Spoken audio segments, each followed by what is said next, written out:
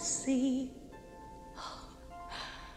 Wish I could be part of that world.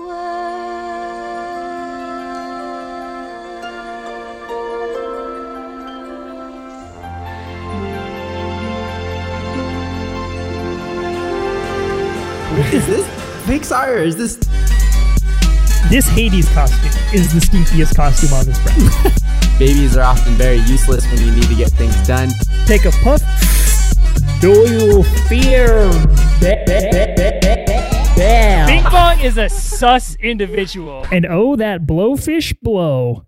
Hello and welcome. You're listening to Mouse Madness, a podcast dedicated to bracketing all things Disney. I'm Chris Bowersocks. And I'm Kyle Skinner. And we are your hosts for Mouse Madness. Each episode will focus on a single Disney topic, generate a bracket, and debate our way through the madness to figure out who or what is truly the best.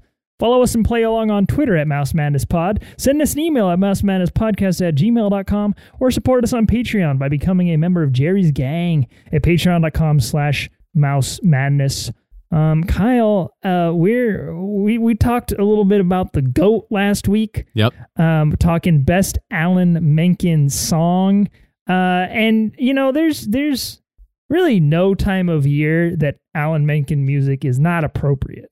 No, he is a man of every season, but especially towards the end. I mean, we talked about how much Menken loves to use that little twinkle, and that little twinkle really gets me into the mood for the holiday season that we're entering into. So it feels fitting that we are talking about Alan Menken songs. And that was one of the more contentious episodes that we've had in a long time. Just the fact that we are choosing opposite picks for a lot of the bracket, it just goes to show that there's a lot of depth to Menken. There's a lot of opinions and stories that you can take from his music and without lyrics. And everyone can kind of form their own story and opinion off of it. He's just so great. He can appeal, but also speak to you in different ways. Really fun. And we brought the musical master herself back for part 2. It is Mandy. Mandy, welcome back. And we're excited to have you for this part 2 of Best Alan Menken Bracket.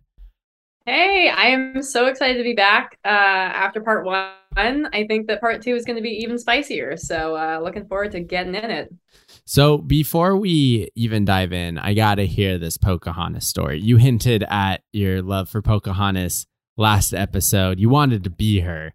Oh, dude. Well, my mom was the one that bought like a whole crate full of Disney on VHS. And that's just what we would do. We would just watch Disney VHS tapes, and Pocahontas was my number one. I would also play pretend Pocahontas in the 90s. That's why I was also a Tom Sawyer Island kid. I would go over and play Pocahontas on Tom Sawyer Island. Maybe, not a PC thing to do now looking back at it, but I would love to pretend like I was Pocahontas with the wind in my hair, running around in the free nature, saving the people. That was my number one princess for a long time. So yeah, huge Pocahontas girl growing up.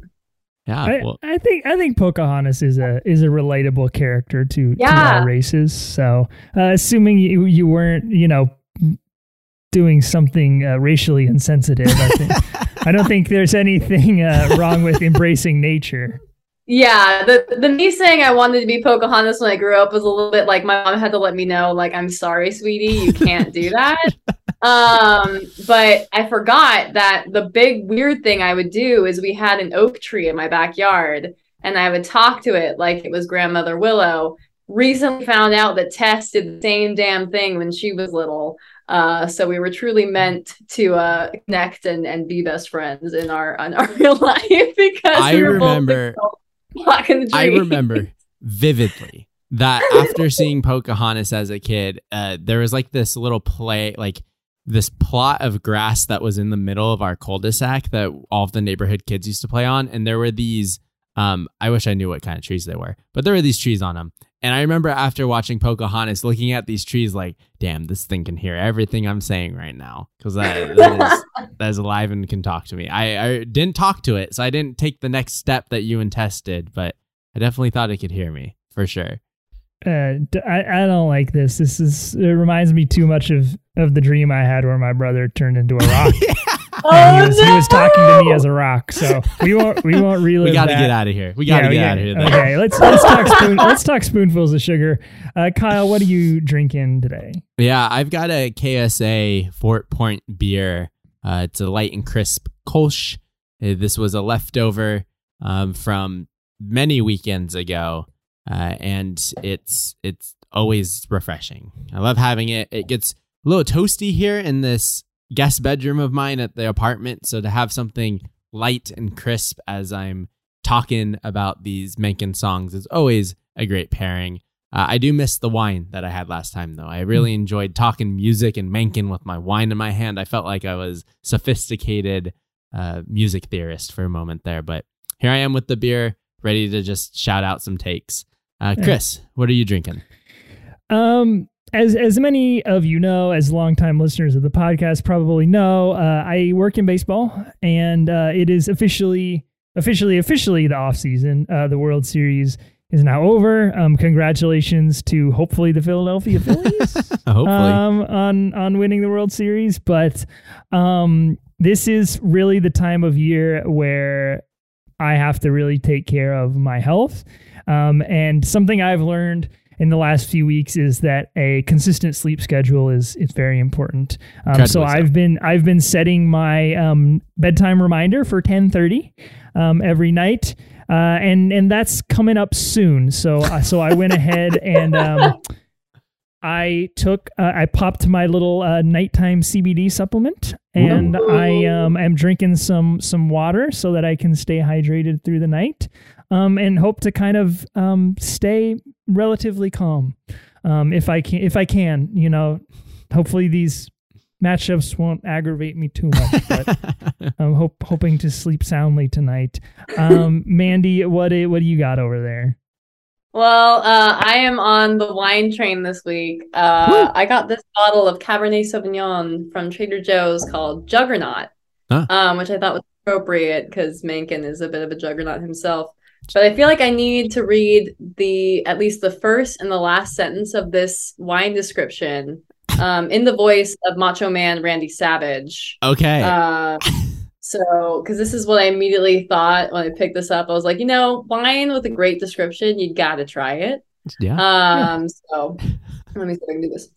Juggernaut grapes are grown in challenging conditions where true grit and determination yield spectacular results.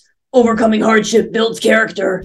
And I just feel like, when you read that on the back of a wine bottle, you gotta at least give it a try. Randy, thanks for stopping by, Randy. Yeah. We appreciate it. Anytime, brother. Another celeb on the pod. Hey, Randy, everybody. Randy.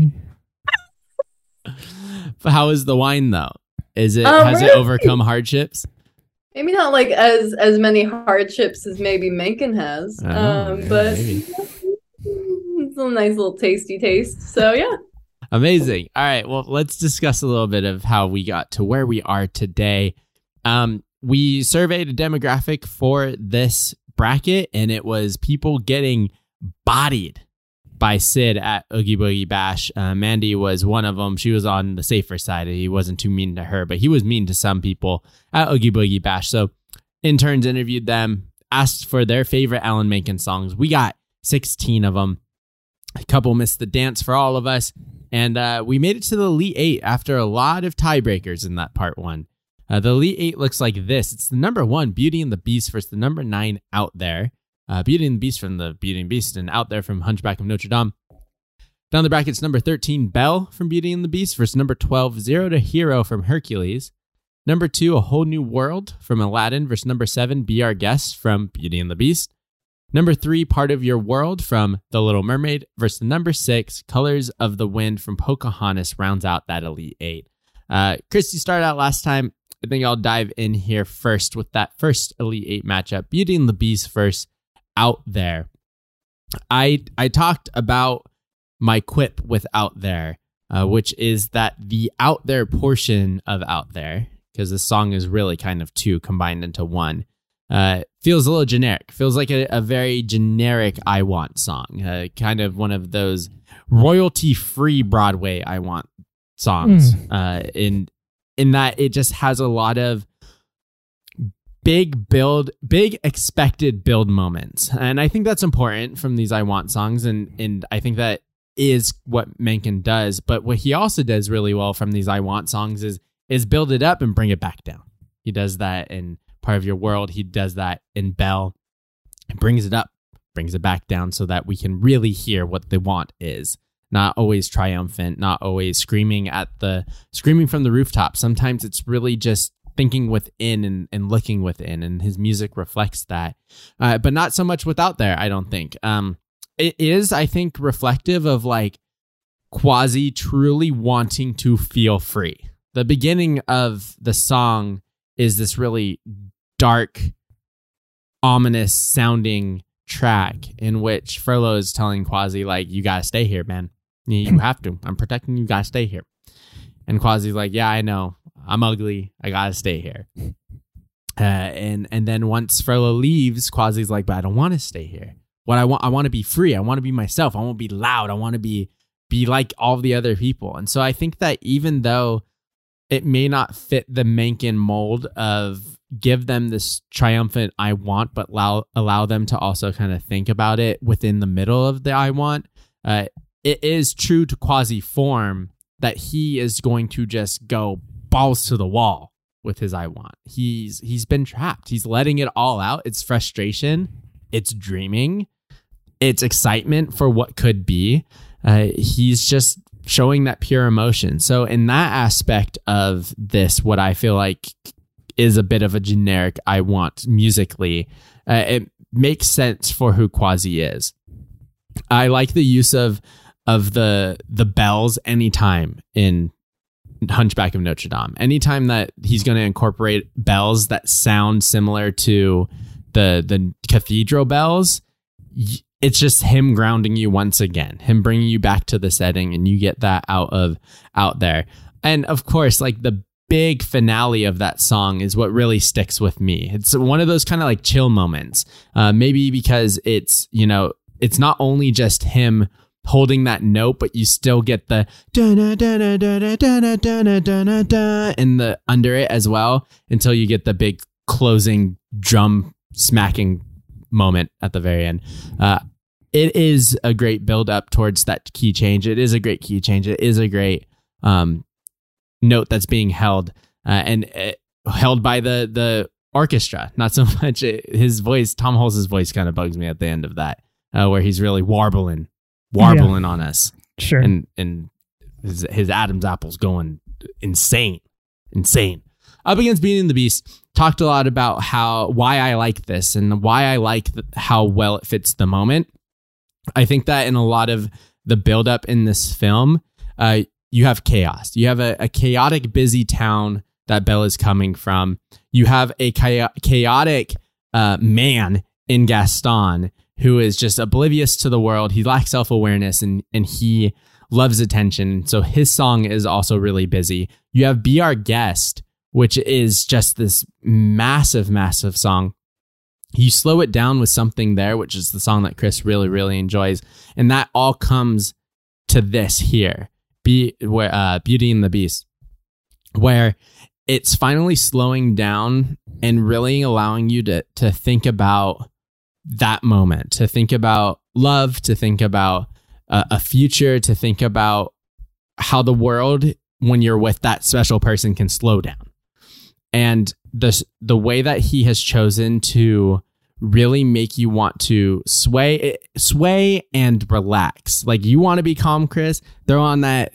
Take one of those little CBD night times. Go ahead and pop on a little instrumental Beauty and the Beast and let Grandma tuck you in, because that's what this song feels like to me, especially as the instrumental. And then if you just add Angela Lansbury over it, it feels like Grandma's telling me a little bedtime story. She's telling me about these two people that fell in love. We didn't think it was going to happen, and it did. Now, good night. A little twinkle at the end. A little Menken twinkle at the end. I just really, really enjoy the composition of this. I love the strings or I don't know if it's strings. I don't know if it's a wood instrument that does the actual like do do do do do at the very beginning.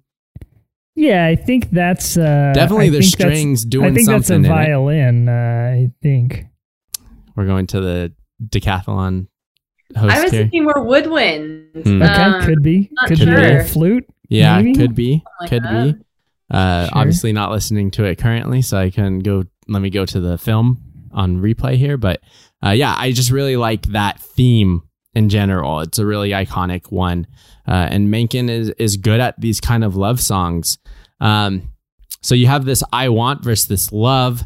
I think that, man, I'm going to go with Beauty and the Beast. Chris, you can continue to down it if you would like. But I just feel like it puts me someplace musically that I don't forget when I leave that song. While Out There puts me someplace musically in the moment, but I kind of move on from it afterwards. So I'm going to go with the number 1 seed. I'm actually with you. Oh, on interesting. This one, Kyle. Yeah, I really like Out There, and I feel like every chance I get to really defend it, I never can really like Crack articulate through the yeah, like a good enough argument to be like, no, this is why I like this song so much. And so I don't think I can really do that here.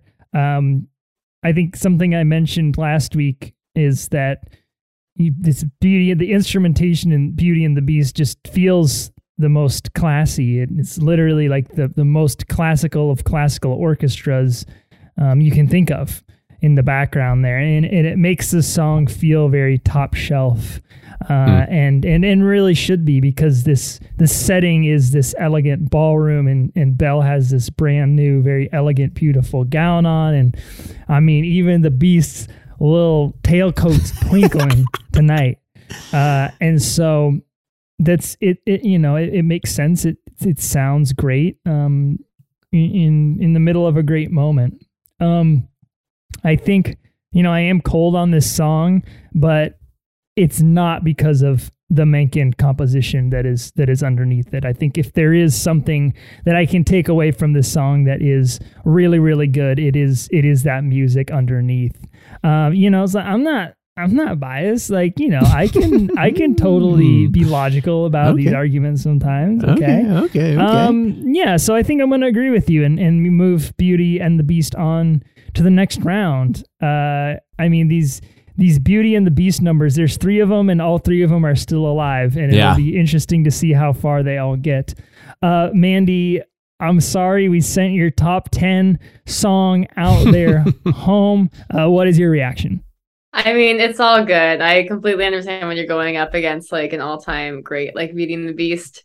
Personally, I just love Out There because I think we talk about Menken using all these musical motifs, right? Where it's like repeated themes you come back to over and over again. And I think Hunchback is where he just went so hard on that. And the thing I love about this song is the contrast between the Frollo part and the Quasi song, where, it's minor, major key. There's even like instruments that punctuate certain phrases where, you hear the cymbal crash for the first time when Frollo's like, you do not comprehend, and it's like angry. But then it comes back when Quasi goes, out there, and it's like for the first time, it's so freaking satisfying. And like, I could just like, there's the bells too that come in where it says do as I say on the Frollo part, and they come back with the ending, with the build of like, yeah, we're getting out there. And I just also love Tom Hulce's musical performance in this. I could talk for days about how he starts off soft and then just fucking goes for it, and I love it. But it's all good. Hard, Beauty and the Beast is it's moving on, and R.I.P. to Out There. It will still probably be in my Spotify top 10 this year, so I'll see it again. Sure. Yes, you will. And that do was, it's a woodwind at the very beginning, but then after it does its little part, the strings come in and echo it. So we're both right. We're both I'm there. so happy about my academic decathlon getting woodwind correct. I feel like middle school me would be proud of who I am now. Hey, we really picked those guest hosts correctly because we needed somebody to let us know about this stuff for sure. All right, on to the next round of 8 matchup. It is the number 13 seed Belle versus the number 12 seed Zero to Hero. A pair of upsets in the round of 16 have moved on here, and we've got another song from Beauty and the Beast, the opener, versus Zero to Hero. A little montage action. The montage has arrived. No, I kind of sang the praises of Belle in the last round. This is an introduction song, and I mean something like this. I'm sure is just very difficult to pull off, where you have to put together an upbeat song that hooks your audience in, and you also have to get through all of this information, and you have to familiarize the audience with all of the characters that they're going to see on screen for the next 90 minutes to 2 hours. So, and Belle just does that so flawlessly. Yeah. I know we're not really here to talk about lyrics and to talk about dialogue, but it is really interesting how so many of the other songs on this bracket that have dialogue woven into them, the dialogue is removed from the soundtrack, whereas in Belle, it's all left in. Mm-hmm. And I think, again, that is something that sort of feeds into this idea that the day in this provincial town has already been written, right, and they're just living it as they do every single day.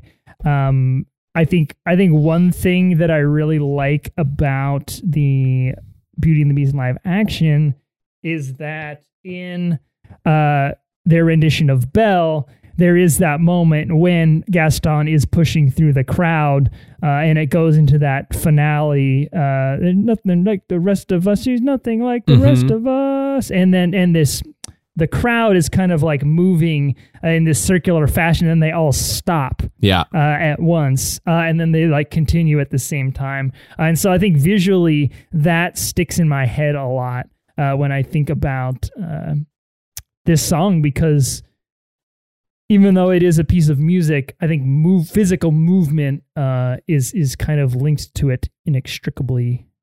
Which like I really like it. It's really kind of a stimulating piece to listen to. Zero to Hero. Yeah, I mean, I don't really have a whole lot to add to our conversation around this song. I mean, Kyle, you mentioned the gospel element just feeling so unique, and like against the rest of Menken's works, against the rest of Disney, and also in the context of Greek myth, which is this kind of stale, old traditional kind of storytelling medium, and then you bring in gospel to just add this whole element of life into the story. It's just so cool, and I think Zero to Hero does that best within the context of the movie. I hear what you're saying about Star is Born. You know, it's obviously a credit song, but you know, Zero to Hero is really kind of in the thick of Hercules.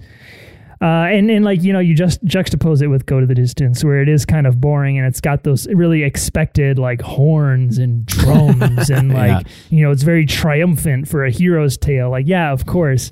But you know, yeah, the gospel influence is just so good. And, you know, I kind of was writing down the highlights, for all of these Menken songs, just my favorite moments. And I don't really have one for Zero to Hero, and I don't think that's really a knock on the song. It's just so short, so I think the whole thing is a highlight. It's just really kind of doesn't stop. Yeah, it's just cover to cover, end to end, a joyride nonstop. So this is actually a really hard matchup for me, but I think what the tiebreaker is going to be for me is that musical theater element, which is something that Belle definitely has more of over Zero to Hero. So I think I'm going to advance Belle into the final four. Yeah. There's a part of Zero to Hero that's not on the track. It actually happens within the film itself. So Herc just defeated the Hydra and he's being carried off, and Megra's like, wow, he did it. Look at that hero.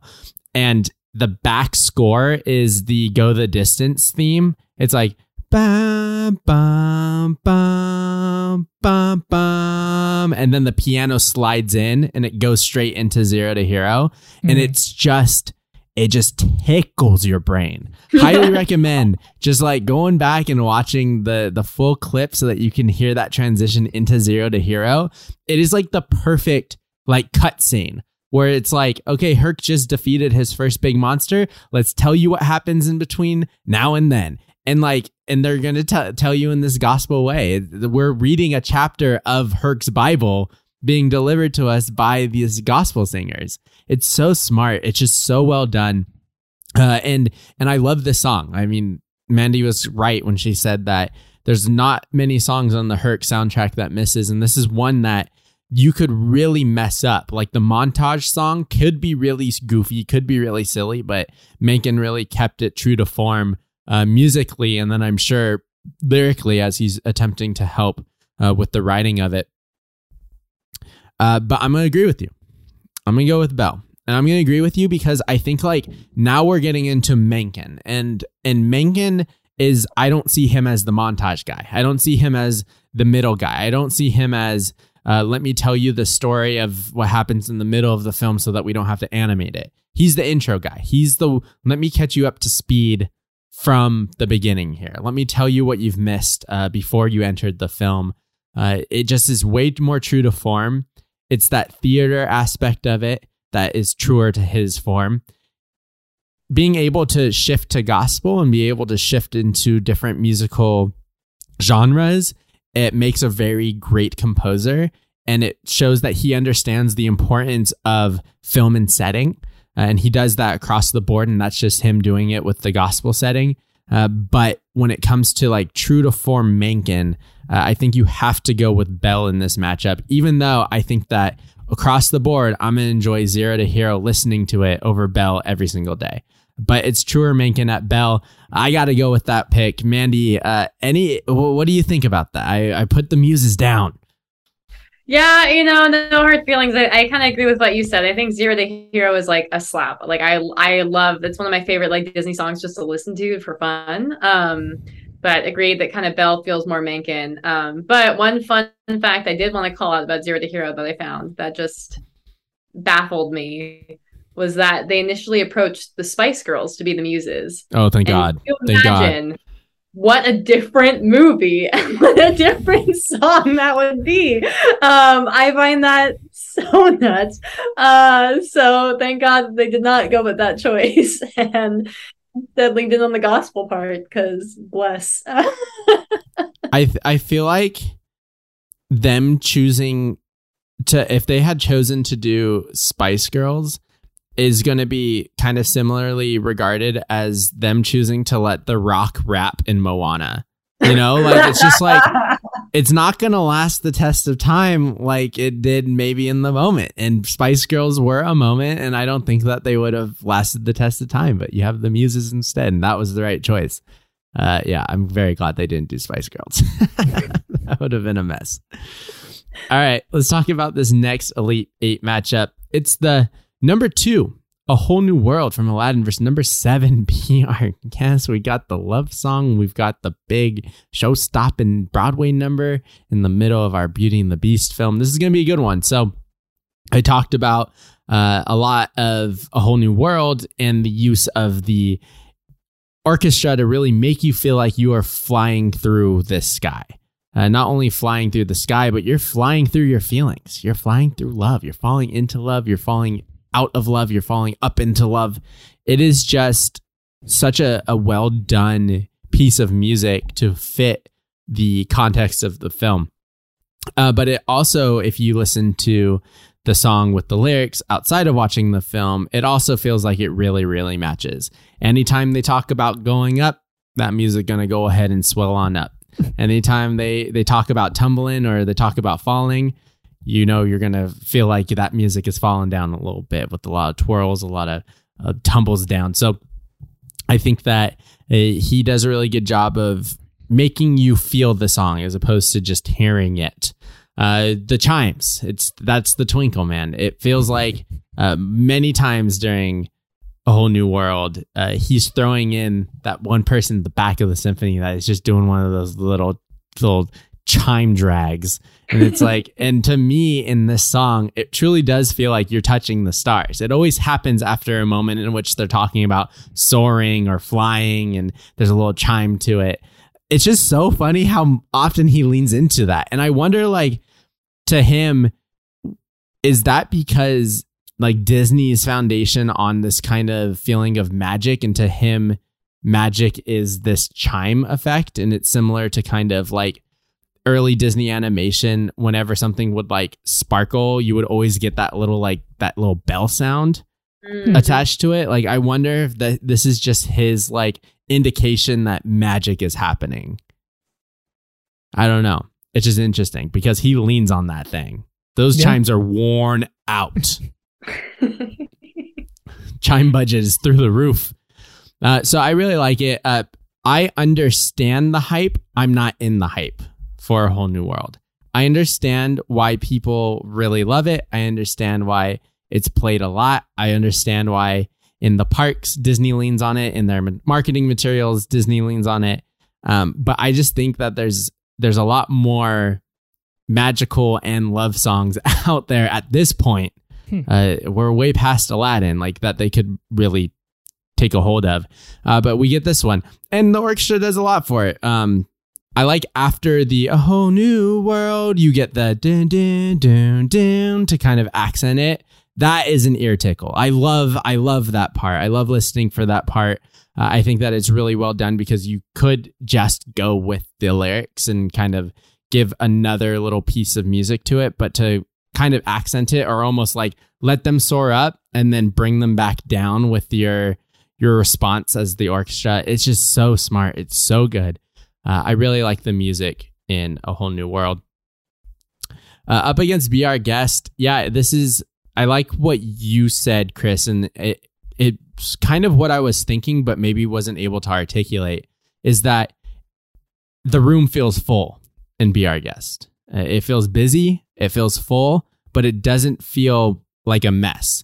And that's exactly kind of what they're trying to give off, is that there's so much life in this building, there's so much life in this home, but we are living together in harmony. Like, we want you to come here and live with us and look at how great it is. We're not messing anything up. We're not we're not chaotic. We're not like the beast in any way.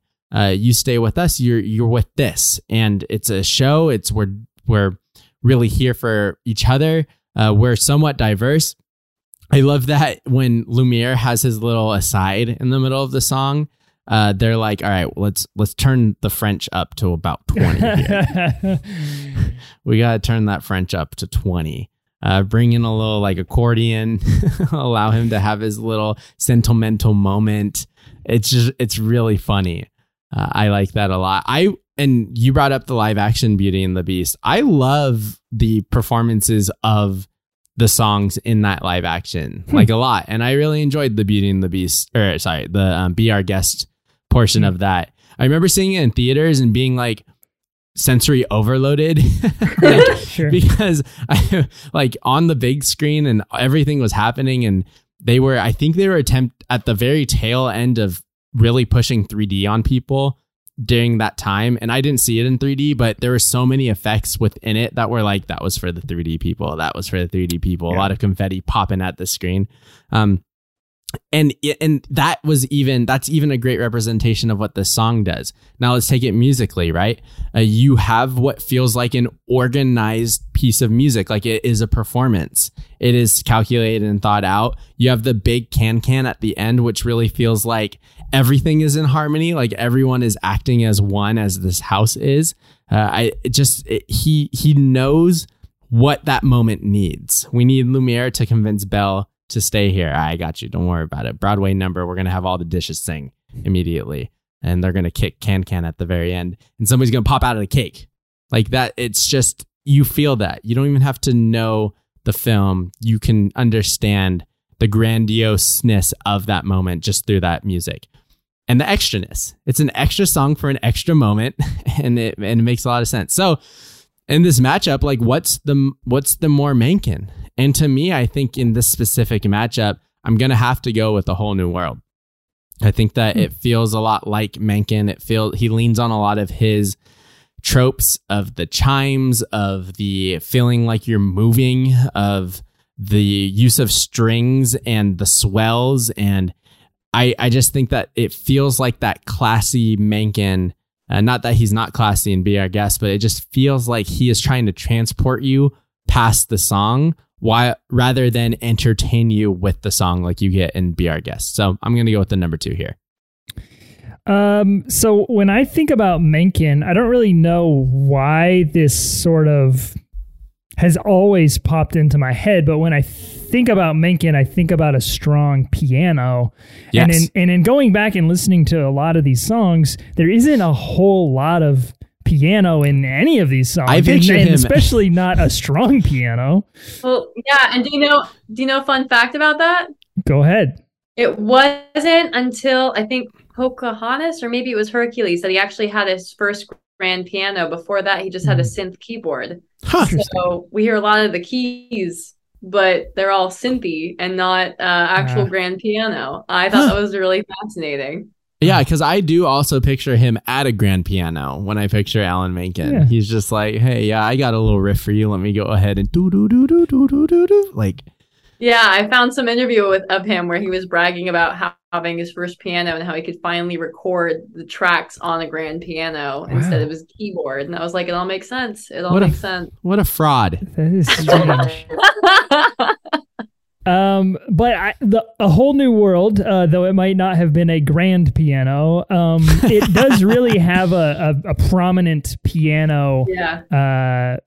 Bottom line. I don't know if that's Sure. what you call it, but Bucket. it's kind of running through the bottom of the song in a way that the piano doesn't really do that in really any other song, which makes sense, Kyle. Like what you're saying about the song being kind of like flighty, totally accurate. You know, it's constantly in a state of going up, you know, even when they're not singing about going up, just the whole thing is Yeah. a whole new We're only going this world. way. It's only, it never comes back down. And so that really kind of adds to that feeling of like inspiration and wonder that we think about when we think about this song. And piano is a great choice for that because a piano has so much range and it is so easy to just go up in so many different places on the piano. Really great marriage of those two things.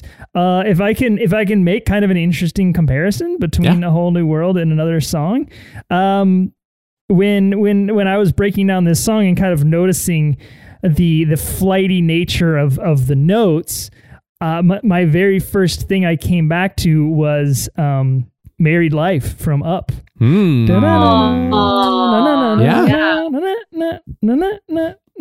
That kind of like is soaring and flying and coming back up. So really interesting comparison there for like a similar, I guess, sort of vibe. Yeah. In those two scenes. Mentioned the flutes tumbling. I love that Jasmine verse. Yeah, dude, Be Our Guest. Like, it's really interesting that you think that A Whole New World feels more Menken. I'm getting Be Our Guest feels more Menken to me just because the spectacle of the song feels much more theatrical to me. There is a lot of like choreography that's happening in my head just listening to the music. Like you just know that there's an exciting scene happening as well. I think maybe my favorite part of the song is the big brass course by course, one by one. Little kick. Yeah. Oh man, that's just so good. And then it starts kind of peaking. You know, the song kind of climaxes, and the armoire comes in with a just so good. It's and a definite. That one in the live action, they milk that part. Oh yes. Oh, they milk it. They're like one by, and you're in your seat like kick it, one. Like it's so good. This is a show-stopping number, like Yep. for sure. And while maybe I don't necessarily think of show-stopping numbers when I think about Menken, he's certainly capable of it, and that is an important element of any production that has a lot of music that serves story, serves character. So I'm gonna go with Be Our Guest here. So we've got a tie. This is a big matchup, Mandy. So it's going back over to you. Wow. I mean, well, first off, I just want to say that I love like listening to both these songs independently in the parks. Like they're both very tied to the parks for me. Like Be Our Guest always plays when you're kind of in the parking lot walking up to Disneyland. You hear it, gets you excited to enter in. And then A Whole New World, dude, riding the canal boats at night and just being a that do do do do is like Disney magic at its finest.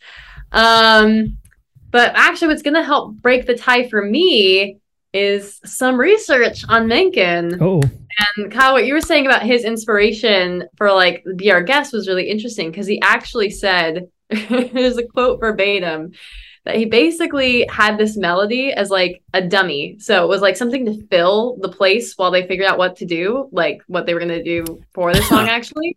So he is on the record saying like, oh yeah, that dumb piece of music I wrote initially because it was just right. That's what we ended up going with. Wow, I gave him too much credit. That fraud. He's a fraud, dude. I think that's so funny that he was like, I can't think of anything better than this. And now it's like one of the most beloved Disney songs.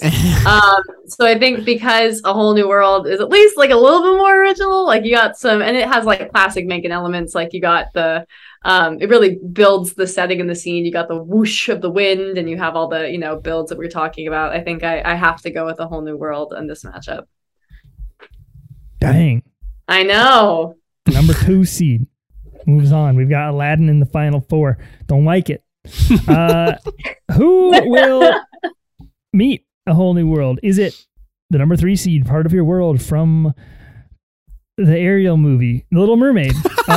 Or is it the number 6 seed, Colors of the Wind from the Pocahontas movie? I had Colors of the Wind just kind of defaulting in the last round over Friend Like Me.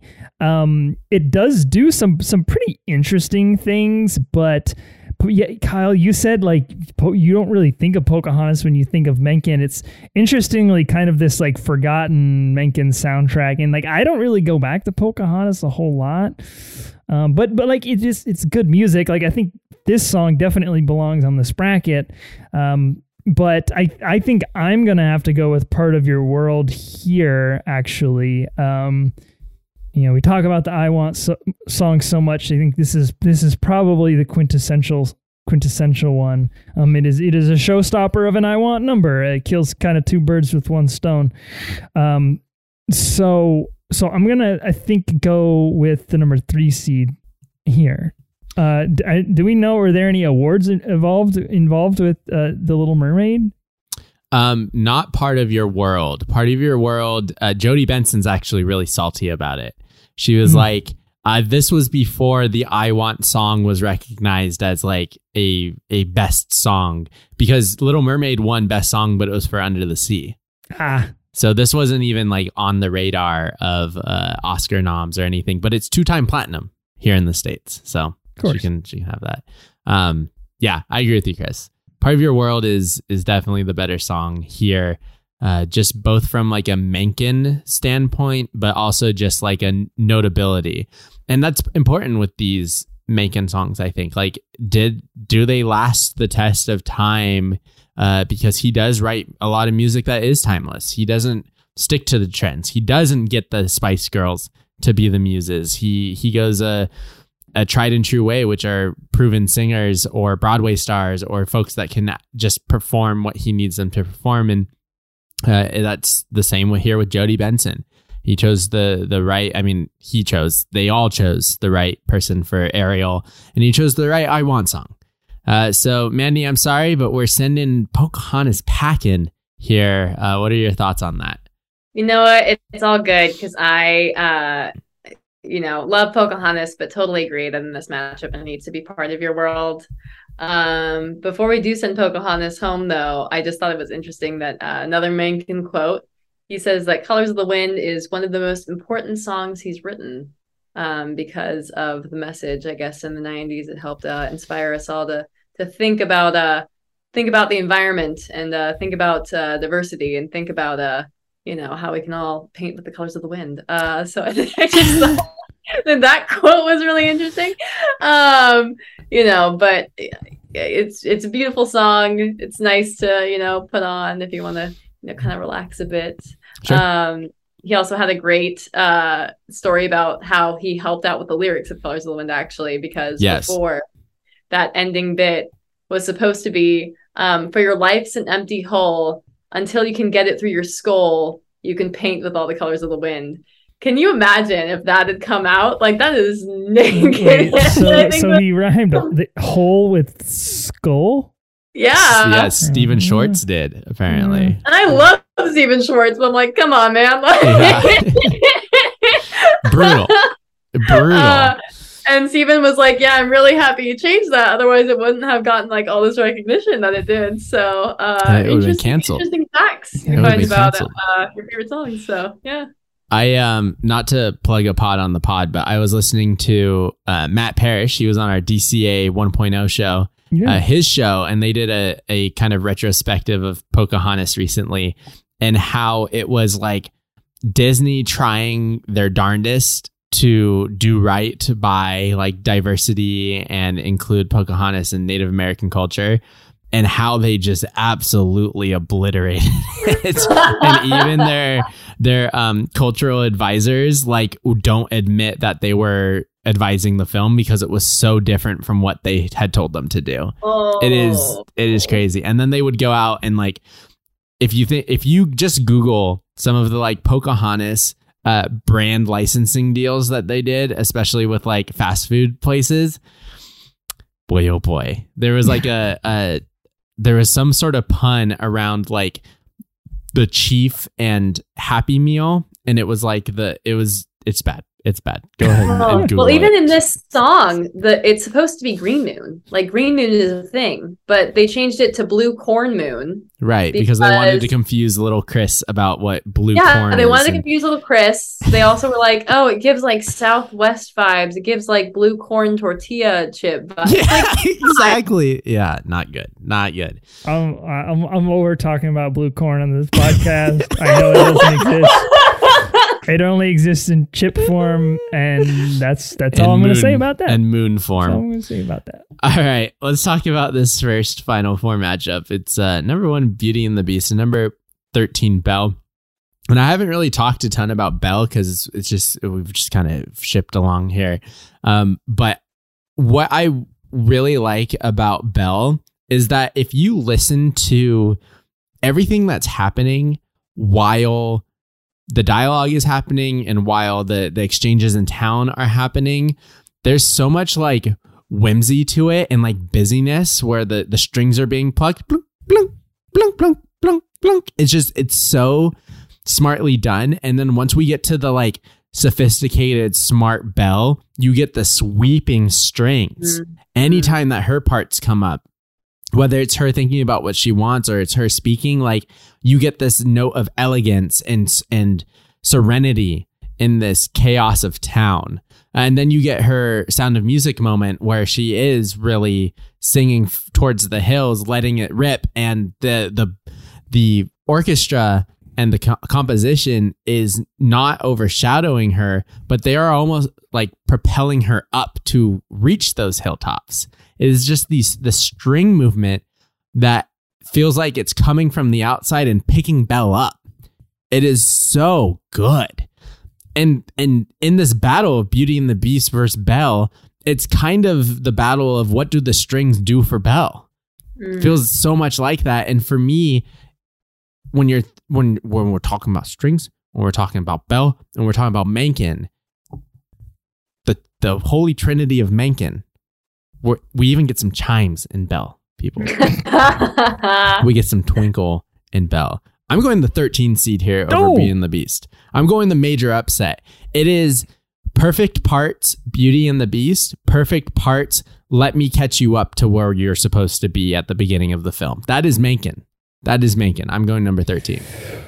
So one element that we haven't really talked about in Beauty and the Beast that I do really like is that we did talk about the intro a little bit, and how there's this woodwind instrument of some kind followed up by a string. There's some kind of string, and so it's a dance, right? And these are two very timid people who are about to dance, and I guess the relationship with these two instruments, I really like how it feels kind of like one instrument responding to another. And so it really feels kind of like two characters trying to figure each other out. Like, I'm down.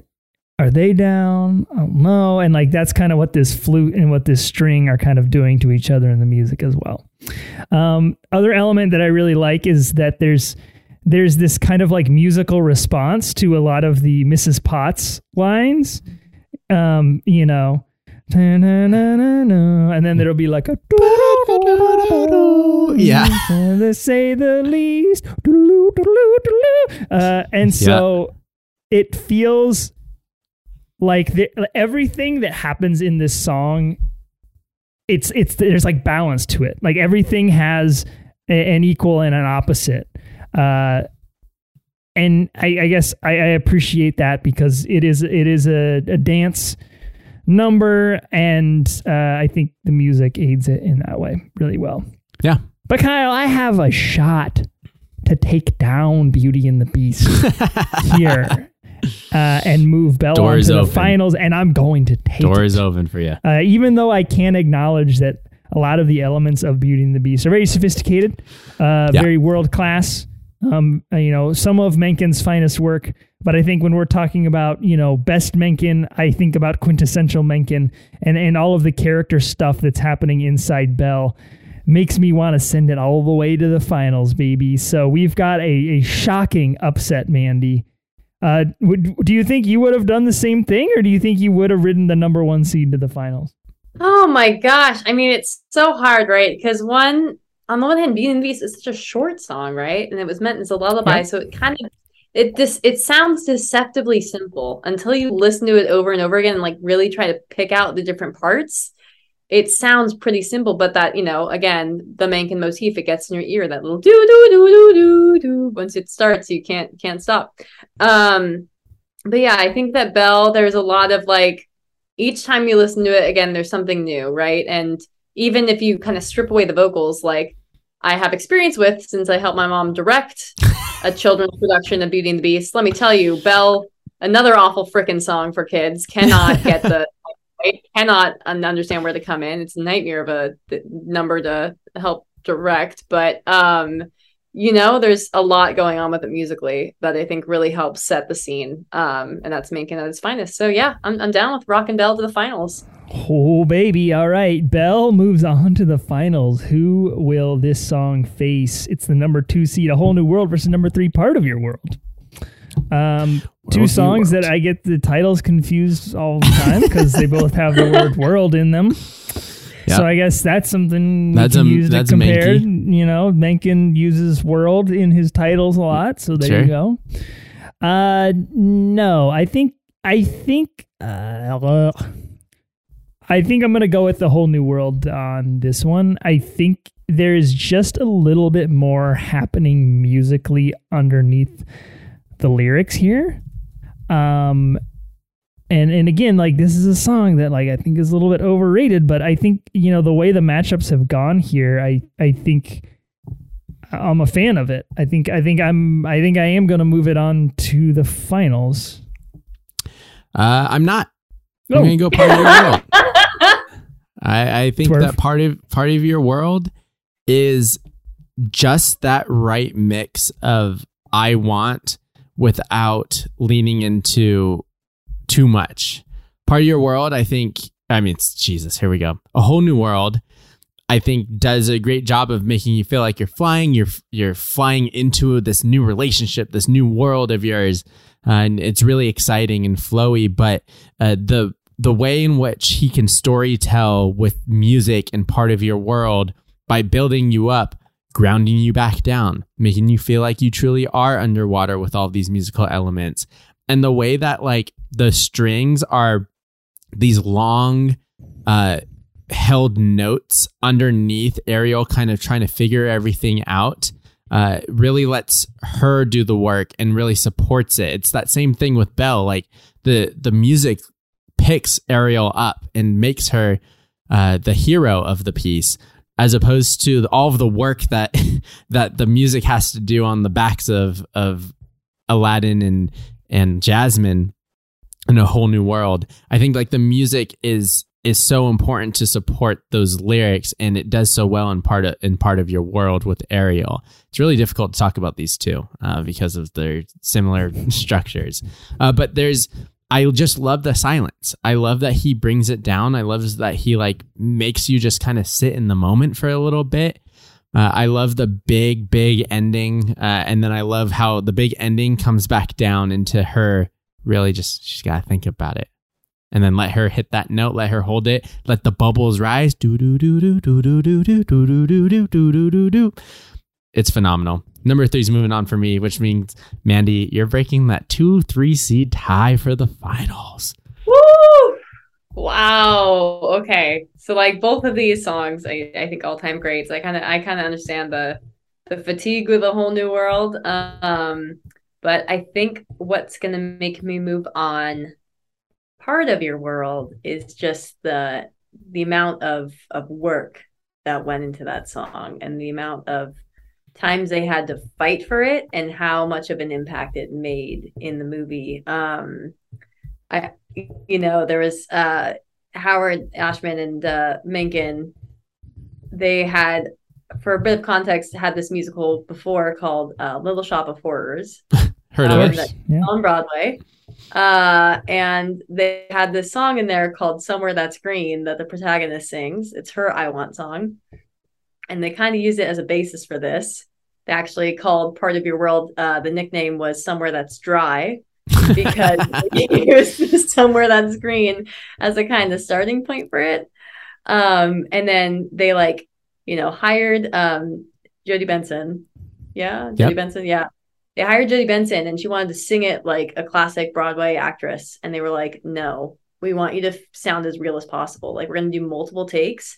We're going to keep the errors in there that you hear her kind of, chuckle. It's kind of breathy. The notes aren't like sustained. And she wanted to like sing it perfectly. And they're like, no. Like, we want it to be real. You're supposed to be a real mermaid, Jodie. Yeah. Do you think real mermaids... Real, relatable mermaid. Be real. You're not supposed to be a Disney princess. And I think that's why it's such a good song that like inspired generations of like little babies, little girls that were like, wow, like she's not perfect and she's a princess. Like, I don't know. So I could go on and on, but I think we're going to save that for the final matchup and get into it. So there it is. Number 3, Part of Your World, is going to face off versus number 13, Belle. And first of all, a 3-13 matchup here in the finals is pretty crazy. But I think they're both deserving of this final spot. It's tough because it feels like we have the two Menken songs. You have the beginning intro song, the storytelling building, the allowance of dialogue in the middle of it. It's this, let's move the plot along and catch you up as we do all at the same time. And then you have his kind of like quintessential, let's stop, let's figure out what our protagonist wants. Let's hear them sing it out. Let's support it with this very often sweeping orchestral arrangement. And here we are. We've got the two. So Belle, interesting part about Belle, and Chris, you had brought this up a little bit, is the insertion of Gaston into it and really introducing the role that he is going to continue to play. I think they do it really successfully in making him look like the biggest disgusting kind of like jerk face in the live action one. But in this one, it's more so just, it feels like he's just the overconfident hunk of the town that he's going after Belle, and Belle has no interest in him. His parts are great. The introduction of him and LeFou and their relationship is great in the song as well. And I like that this, unlike what you get in Go the Distance, where the dialogue comes in and the song kind of has to just kind of like carry, like you can kind of hear and go the distance. It kind of just, we need to keep going. We just need to keep going. In Belle, it feels very natural. Like the song kind of just continues, just they lower the volume a little bit. So you're not really disrupted from the song as much as you are in maybe some of Go the Distance. And it plays into just how many moving pieces there are in this town. Gaston is just one of them. Just now we're going to have to deal with him for a lot of the film. I love every Belle part. I love that everything is separated by these characters. You get a little bit more of the kind of like marching aspect of the song, a little bit more percussion when people are actually like moving. You get some more of the plucking when it's stationary interactions, like the dude that is hitting on the girl showing up at the stand and she asks how his wife is.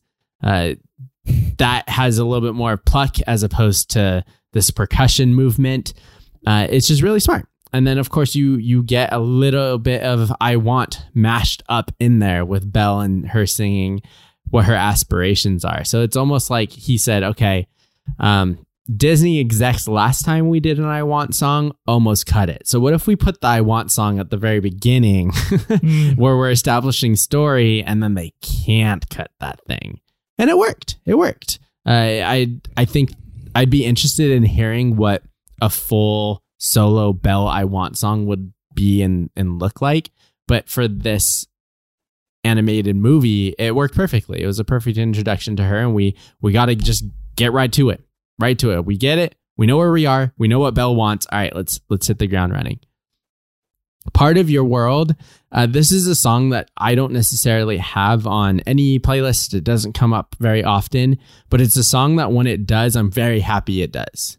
I'm always happy to hear it. I'm always happy to listen to it, mostly because I forget how sophisticated it actually comes off as. It's that up and down. It's the battle of Ariel's inner battle musically of whether or not she can actually get up there. If she can leave her life behind, if she can leave the greatness that is under the sea to find what she wants, which is to explore this new land and find this man.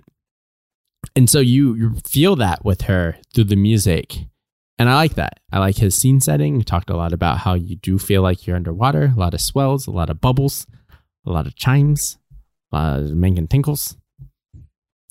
It's tough. This is a good matchup. I think that I'm going to just go with my bias here. I'm going to go with the number 3 seed, Chris. I'm going to say Part of Your World is the best Menken song. I think that it is a perfect example of a Menken I Want song. I think it's a great example of how he can help tell story through his music and support the story that's at hand. I don't think that it's necessarily head and shoulders above Belle, but I think in this matchup, it is just slightly better musically than what Belle has to offer. So number 3 for me, I'm going to crown it.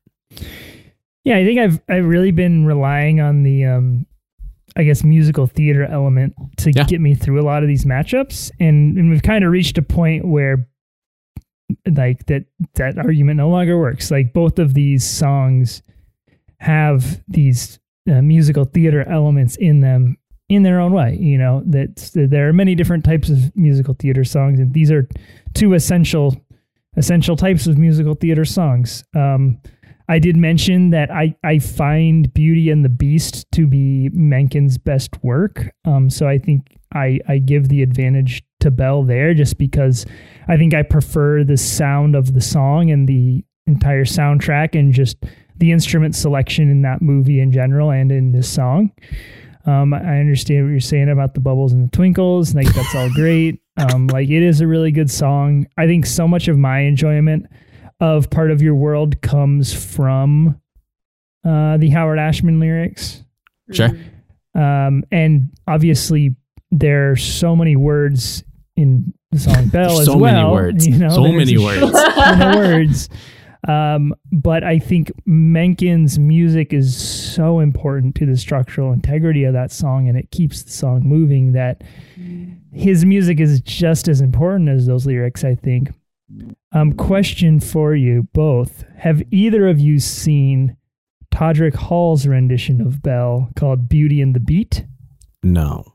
I feel like I've seen maybe like a clip from it, but what I'm more acquainted with are the musical theater compilations where it's like some guy saying, Marie, the baguettes, hurry up. And you just watch all these junior high kids saying that same line. So I have not, I need to repeat myself. I have not watched Beauty and the Beat in probably 10 years. So I cannot speak to how well it has aged, but it is a Todrick Hall joint. So I would check it out when you're done, when we're done recording, and when listeners maybe are done listening. Again, I cannot speak to how well it's aged. I don't really remember it. It's been a while, but it popped into my head when we were talking about this song. But have you listened to Beauty and a Beat by Justin Bieber? Well, of course, Nicki Minaj? that's just a classic. And have you listened to Under the Booty, which is the mashup Under the Sea and Miss New Booty? Because that is also a great mashup. I'm gonna need that one. Yeah, I'm gonna need that one on my phone immediately. Bubble Pog, Bubble Sparks, booty, booty, rocking everywhere, and it is. That's all I listened to in high school. That's all I listened to. I mean, I'm only really familiar with Carly Rae Jepsen and the Sky Sweetenham versions of Part of the World, which, Right. hey, they go toe to toe. I go toe to toe with Jody. I'm telling you. I'm going with Belle. Okay. I think I like the complete package that Belle gives me, that Beauty and the Beast gives me, that the music in this song gives me. Which means we've got the final matchup ending in a tiebreaker. This one is going to you, Mandy. Will it be the number 13 seed Belle or the number 3 seed Part of Your World? This is so tough because I love both these songs. Both of these shows my mom has directed and I've helped her assistant direct. So I also have like fond memories of watching like kids grow and achieve things with these songs. So it has an emotional play for me as well. I think that if I had to like, because it's a Menken, Menken bracket and not an Ashman bracket.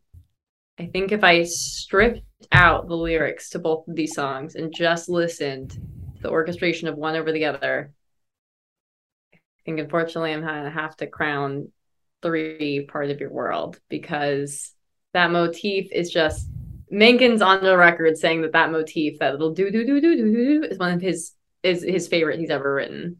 And I think there's just something about that song that just like transports you under the sea. Funny to say it. It's just such a beautiful song. I'm so proud that like they both fought for it to be in the movie. Like it just seems like that's what made the movie so successful, was like that song. Like, when you think about The Little Mermaid, even in the trailer that just came out for the live action, that's what everyone's talking about. It's like, oh my gosh, it's going to be so good. Like, you heard this little like teaser. We're like super excited to like listen to the full thing. So, I love Belle. Absolutely love Belle. Every time I listen to it, I just hear a new part. I heard like, that bread, it's stale. Like today, I love the townspeople's little interjections. I love that there's like a theme for Belle that follows her throughout the song, and that, the townspeople have this like pompy, like kind of ba-bum, ba-bum to bring you like into that village world. But I think listening to it on repeat, trying to train kids how to sing Belle was a fucking nightmare, and would never, I think it did kind of taint listening to that song for me. So unfortunately, I think I have to go with Part of Your World, Chris. But much love to both of these songs. It's a tough matchup for sure. It was a good finals. It was a good finals, and what came up, what bubbled to the top was the number 3. Part of Your World from The Little Mermaid as the best Alan Menken song. And as we do at the end of every bracket, we are going to clap it out. Hey, I'm just happy Belle made it as far as it did, but we didn't even revisit the idea that Gaston ate all the eggs. That's what I was thinking. And you want to talk about the music and instrumentation under the townspeople's lines. I need 6 eggs. The music's like. It's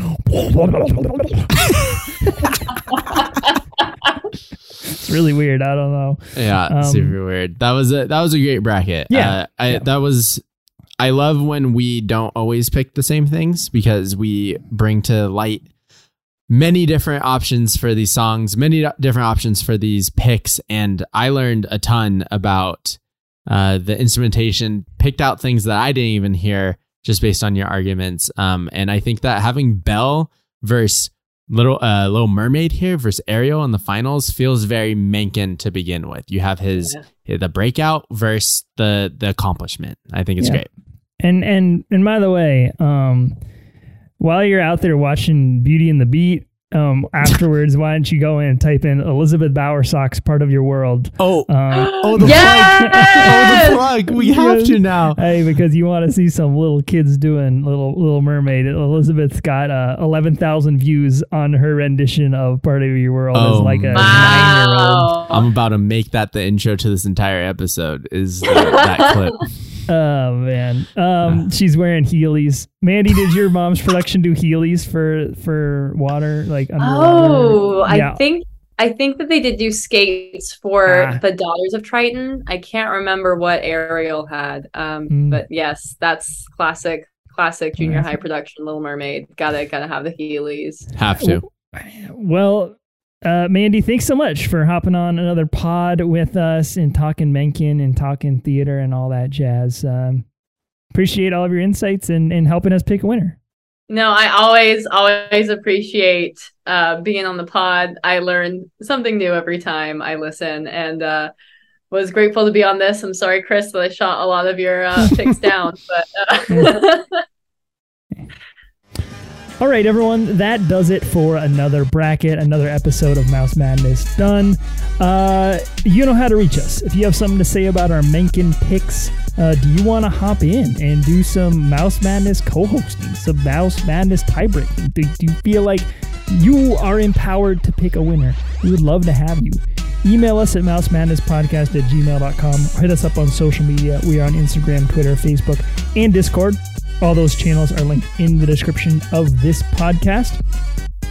If you'd like to support us on Patreon, you can head over to patreon.com/mousemadness, where you can become a member of Jerry's gang by joining us at the $5 level, where you'll have access to things like Mouse Madness video episodes. Obviously.